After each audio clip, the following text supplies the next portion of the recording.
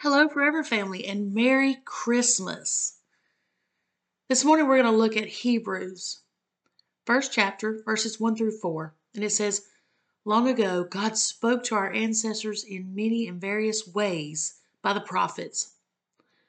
But in these last days, He's spoken to us by a Son, whom He appointed heir of all things, through whom He also created the world. He is the reflection of God's glory and the exact impression of God's very being, and He sustains all things by His powerful word. When He had made purification of sin, He sat down at the right hand of the Majesty, having become as much superior to the angels as the name He has inherited, for it is more excellent than theirs. This is the word of God for the people of God. Thanks be to God. I guess you didn't think about Hebrew as being a Christmas Day message, but I love what it says. We've gone back to our roots.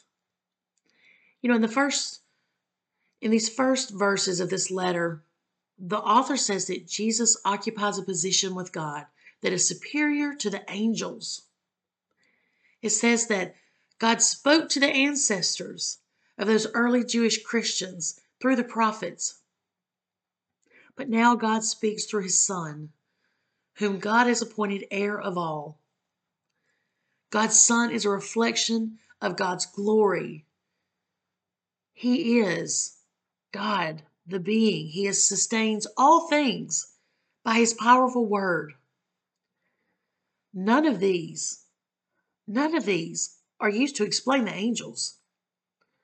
God did not call any angels His Son, nor did God call upon the angels to worship anyone but Jesus, whom God called His Son.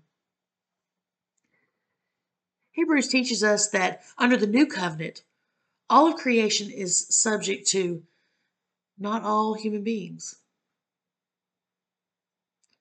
but to one human being, and that's Jesus. This one special being was sent to give a glimpse of God, a glimpse of what God is like, what God sees, a glimpse of ourselves as God sees us. As the gospel writers put it, in the beginning was the Word, and the Word was with God, and the Word was God. He was in the beginning with God. Christ is co-eternal with our Father. And as His followers, we are subject to Him.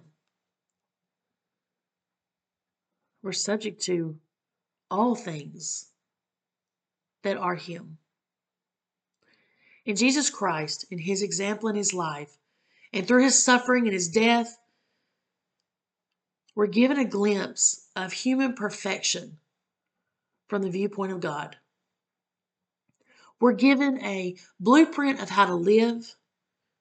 We're given a perfect and complete and holy vision of what God intended human beings to be.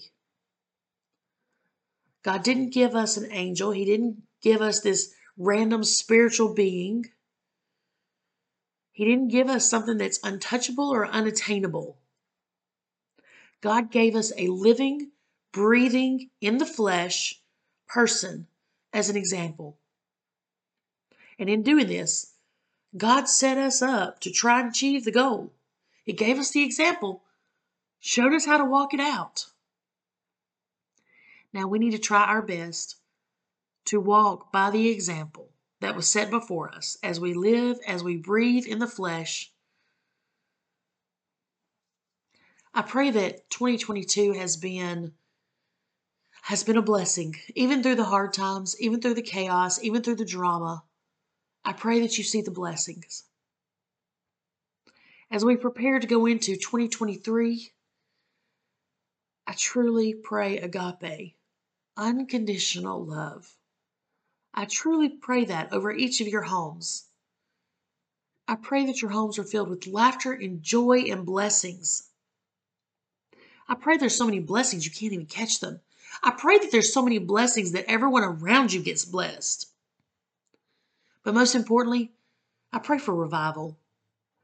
I pray for a revival in our hearts, in our souls, in our homes, in our cities, in our states, in our communities, in our world. I pray for revival that is equal to the day of Pentecost, when no matter what someone is saying, someone else understands because we're listening through our spiritual ears. As our homes are filled with hustle and bustle and people are coming over or we're going to someone else's house, at the end of the day, when it gets quiet, I pray you spend time reflecting on everything that God has done for you, through you, and praise Him for things He has done, is doing, and will do in the coming years. Merry Christmas, everybody, and much agape.